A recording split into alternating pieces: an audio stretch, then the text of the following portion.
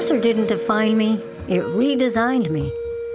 This is Denise DeSimone, and you are listening to So Much More Than Cancer, a podcast presented by From Stage 4 to Center Stage.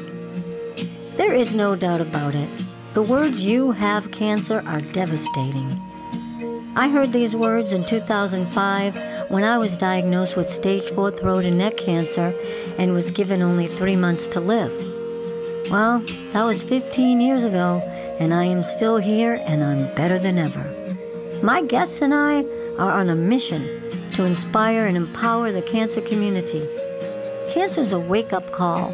It's a divine invitation to dig deep into your soul. Cancer doesn't have to define you. It can redesign you as well. I want you to know, no matter where you are in your journey, you are so much more than cancer. So let's be brave, let's have some fun, and let's get after it. I'm your host, Denise DeSimone, and you are listening to So Much More Than Cancer. Well, hello, everyone, and I'm excited today to have Billy and Meredith Starr, who are the founders, or Billy's the founder of the Pan Mass Challenge, known to the New England area as the PMC. And the PMC is a bike-a-thon that has raised more than any other single athletic fundraising event in the country. Billy founded this organization in 1980 and over 4 decades has raised $717 million, and in the year of the pandemic raised $63 million in 2019 alone. And the PMC donates 100% of rider-raised dollar donations to the Dana-Farber / Jimmy Fund Cancer Institute. Dana-Farber is a world-renowned cancer institute, and the Jimmy Fund is focused on raising money for childhood cancer. I have done the Pan Mass Challenge 4 times myself, raised a few pennies, and have been friends with these 2 fabulous souls for a long time. And I am so excited to have you with us today on the podcast. So thanks for being here. Welcome. Thank you. Thanks. Yeah. So Billy, you're the person who started this fabulous organization. And tell me a little bit about what happened. Why did you start it? What was going on? Did you ever think it would be this huge? So I had lost my mother, uncle, and cousin to cancer in rapid succession in the early mid-'70s. And it took a while to gel, but about in 1979 or 77, I started riding a bike. I was an athlete, but I had matriculated into then was the new wave of outdoor sports that was coming on in the U.S. And, but you know, I was looking to do something different with my life than what I was doing, which was sort of a journeyman journalist, student, salesman, whatever. I hadn't made up my mind. And but in 1980, after having now ridden to Provincetown multiple times, and that's the tip of Cape Cod for whatever of your audience is outside of, New England. And I thought there was something to be done with a bike and raising and asking for money. And you have to understand, it didn't exist then. I mean, raising money as an amateur was black tie and bingo night. The idea of the whole sports event-a-thon world did not exist. And I came out with the original PMC in 1980. We rode 220 miles from Springfield to Provincetown, and we raised $10,200 with 36 riders. And we, the humor, but the truth was we did about every logistical thing wrong you could imagine. Mm-hmm. And yet the feedback from the people who had participated that year was that there was something here that made them feel more than however they define themselves. And that really caught my attention as what we might now call psychic income, philanthropy, volunteerism.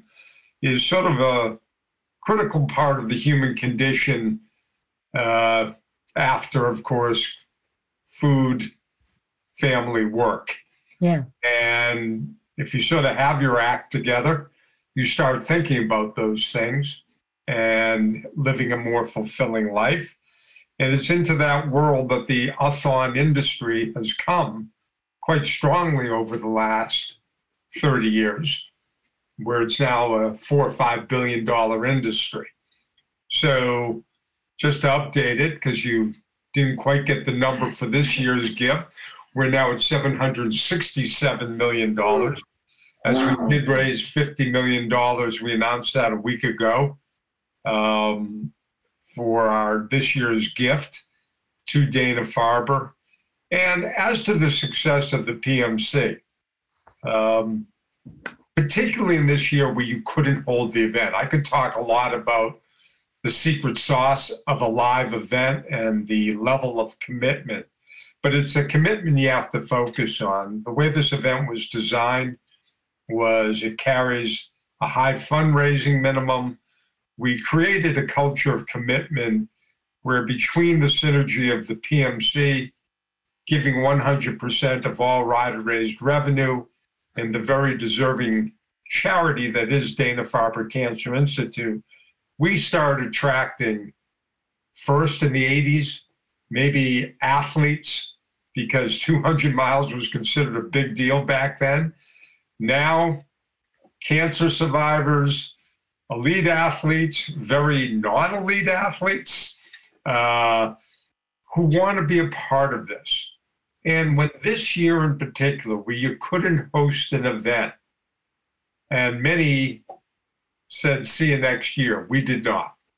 And we basically kept our community connected and said, mission first, which we always say, no different.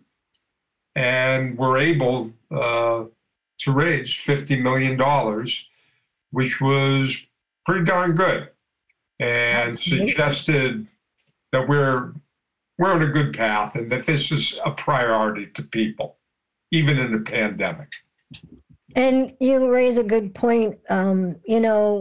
Even in a pandemic, it slowed a lot down, but cancer doesn't wait. Disease doesn't wait. And people need to know that there are people out there doing things such as this to help. And as well, community is so critically important. You have built an amazing community. I mean, from that little money to raise in 1980, which sounds so small now, but that was a huge amount of money at that time. And it wasn't a real lot of money even. Yeah, but 40 years ago, that is for the first time out the gate, and you're like the grandfather of the a-thon and the athletic. I'm almost flattered, Denise. Grandfather, I haven't heard that imagery yet. I heard father. I have not heard grandfather. Thank you. Well, you're going on a half a century almost, and let's not rush it. You've got the grandfather status in my mind. I was a child prodigy. I was 10 years old when I started. Oh, yeah, I forgot. That's right. Yeah. So I'm curious, and for those listening, and I'm sure many of the people even listening have gone to the fabulous Dana-Farber Institute themselves or someone they know, because everybody, there was a time when you didn't really know somebody that was touched. Now it's 1 degree of separation. So how was it that you got connected with the Dana-Farber and the Jimmy Fund? There were so many places that you could have chosen. Well, first of all, you raise a good point about what it was like back then. You're still coming out of an era where people weren't talking openly about disease. Right. So, but at the same time, the Dana-Farber had the advantage, quite honestly, of even if people weren't willing to touch and get intimate, they had the Red Sox putting their name out there. Now, I'm a sports fan, Red Sox fan, and you were brought up with the Jimmy Fund, even at a distant level. So that when my family became ill, and my idea crystallized, I knew where I wanted to go. There's the value of PR. It is true I could have gone other places, but I was not a professional in this at all. And I went to where they were treating children and adults, but they sort of had the emotional landscape of being that institute for the greater Boston and New England area. Not the only one, but certainly the most prominent. So it was interesting that, again, when you put forth about people getting money or asking for money, that too was a new domain. You know, friends asking friends, that people had to establish a comfort level. And frankly, that got easier over time, not only as our event grew, but as Dana-Farber and, quite frankly, the whole world exploded with information, education, and activism about people saying, I'm a good case. You know, I'm not a doctor. I just play one on TV. But I found a role that I could do. I could support people I believed in. And I think I'm typical of the constituency I've attracted and we've attracted. So, Meredith, you want to expand on that in your own way? Well, I think she's a little younger, not quite a grandmother. The more we learn about cancer and all the work that's going on at Dana-Farber. You know, PMC money. A lot of our funds are unrestricted. What's the percentage? 78% unrestricted. So that's money that, Dr. Lori Glimcher, the president and CEO, and her team can decide, if there's a promising young researcher who needs seed money because she or he has an idea, that, those funds go to that. And that's how so many discoveries are started. And then, then people can apply for NIH funding or NCI funding. But for so many, at Dana-Farber, there's just so many brilliant scientists and researchers, and this whole concept of, they call it bench to bedside, but they're really in the labs, working honestly 24/7 with discoveries, with research and treatment, and just so many brilliant minds. And we have a lot of Dana-Farber doctors and nurses and staff who ride the PMC, and they fundraise for their own labs, for their own work. I mean, it's really become, they ride with their patients. And as being a rider, Denise, how, that just community, the living proof community, all the cancer survivors who gather together, to celebrate the day at Mass Maritime. It's just very, very special community. So needless to say, the PMC is a year-round concern. I mean, when this is, as you pointed out, this is a 41-year evolution of a business model, of a call to action. And, a critical intersection would be the creation of the web itself and how information got out. But at the same time, we were attracting doctors and physicians, clinicians at Dana-Farber to ride. We were doing special programming to educate riders and volunteers of the event to become spokespeople for the PMC and Dana-Farber. And of course, the model for the PMC of ultimate efficiency, we're now in our 14th consecutive year of passing 100% of the raised money through to the Institute. That is proven year after year and study after study a critical component to what motivates people to raise money for any good cause. And we've been able to underwrite our entire year-round operation, which includes the PMC weekend, which is a huge infrastructure. For those that don't know, it's a dozen different routes and 360 miles of infrastructure. It's a big event. How many riders? This year we had registered. We were expecting 7,000 people and 4,000 volunteers before the pandemic hit, and we shut down registration in March.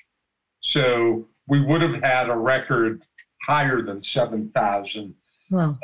And we would, we had an original goal of 65 million, which we would have gotten to. So it may take a year or two to get back to that, but that's certainly in my sights and our sights and our capabilities. But again, we have a very educated consumer, and the web tools, the fundraising tools, our programming allows for that messaging to be shared with what was in 2019, 350,000 donors. Wow. So getting the message out to a pretty big population. Yeah. And the Red Sox being the presenting sponsor is amazing and huge. And I know I can speak personally to the heart explosion of being at Fenway Park when there's right before a Red Sox game and 5,000, maybe more people in the stands that are part of the PMC community. And the green monster opens up and all these people, which I was one of at one of the events, ride our bicycles out and line up on the first baseline and the third baseline and for the national anthem, which I want to thank you again for allowing me to be one of the people that got to sing in 2007 after I rode. The most moving performance ever. Oh, well, thanks. Really? Well, having had stage 4 throat and neck cancer, it was pretty powerful that I could even speak. Never mind, God gave me my voice back to sing. But it's such, the people that were there and the people that are there. I still get people reach out to me from that day. That all of a sudden somebody remembers me and they look me up and they need help. And that's what we're here to do. We're here to help. But that day is amazing because I had ridden the 2005 ride and I almost passed out at the lunch stop. I did finish because I had raised about 12,000 and I didn't want to, renege on my part of the deal. I didn't know I was dying. And I was diagnosed a week later and they gave me 3 months. Well, you were wrong. Yeah, exactly. This podcast, I hope, is proof of that. Exactly. Well, that's why it's called So Much More Than Cancer. I want to talk so much more than cancer, and I want people to know that you're so much more than a cancer diagnosis. Don't let it define you. Let it redesign you. And for you, Billy and Meredith, you've let this design, like you were saying, you were looking for some worthwhile something to get your teeth and your heart around. And out of tragedy, you're like the phoenix rising, and look at what you've done. It's amazing. I commend you so much for your commitment and what you've been able to create in the community you have and the people that work with you. I'm just astounded. And then I wrote a book called From Stage 4 to Center Stage, which starts the morning of the PMC on 05 and ends at the finish line of the ride in 2007. And as well, that's my documentary too. It's I don't know if you've got remarkable story, Denise, the whole all of it. And it is, I love the title, by the way. I love the title that you came up with. Thank you. But I do have to say, it's a little emotional, but the PMS challenge saved my life, because had I not done that ride in 05, I wouldn't have known how sick I was, because I pushed myself so much to accomplish what I set out to do as part of your team, that I would have let things go. And I really don't think I'd be here today. So I have a debt of gratitude to you in so many ways. I didn't think I'd get emotional, but it did. It actually say, and that's what I say in my documentary, the PMC saved my life. So thank you. My pleasure. Well, Our pleasure. I do remember, I remember after you were diagnosed and, stage 4, it's really scary. everything that you went through, and to be able, as you say, not only to be able to speak again, but to be able to sing is truly miraculous. Like it really is. I keep saying remarkable, but it is. And so I think, you touched upon, you were not a cancer patient or a cancer survivor when you wrote. I mean, that first time you were doing it to raise money and for other people. And I think what this collective energy that everyone feels on the weekend, it's a very positive way for people to channel emotion, grief, loss, love. So much is wrapped up in that weekend, and you feel it. You just can't help all along the weekend. The volunteers, the people standing on the side of the road cheering for people. It's amazing. Yeah, my first time was 2003, and I rode for my sister-in-law who had been diagnosed with cancer. And my brother met me at the finish line, and her hair had fallen out the day before, but she was smiling and happy. It was just an amazing event and day. And unfortunately, she passed a month before I got to sing at the Fenway Park. But that's what motivated me, which really, like I said earlier, it's where nobody is untouched, unfortunately. But the work you guys are doing makes it all a little bit better. So I just want to say thank you. I love you both. I wish you all the best and continued good health and strength, and just keep doing what you're doing. And who knows, maybe I'll ride this year. If I could just share with your audience one departing thought, which you might have heard in your voice as well, is, the PMC has been studied by, a lot of schools and business models. And one of the things that's come out of it is, of course, that why are people so motivated to join? And it is often said that you can't buy this. You can't do it yourself. And to your audience, I would say what they have written, which is to get the PMC experience, you have to ante up to the rules of the PMC and be there. Now, what comes out of it is a tremendous amount, not just goodwill, not just money, but a lot of creativity of what goes on in people's minds about what roles they may further play to extend their own personal identities in having a meaningful life. Yeah. Look, the PMC attracts, in my opinion, high level people. You don't do this event if you want to tear down the world. But when it's over, one does think about the many ways, well, what's my skill set?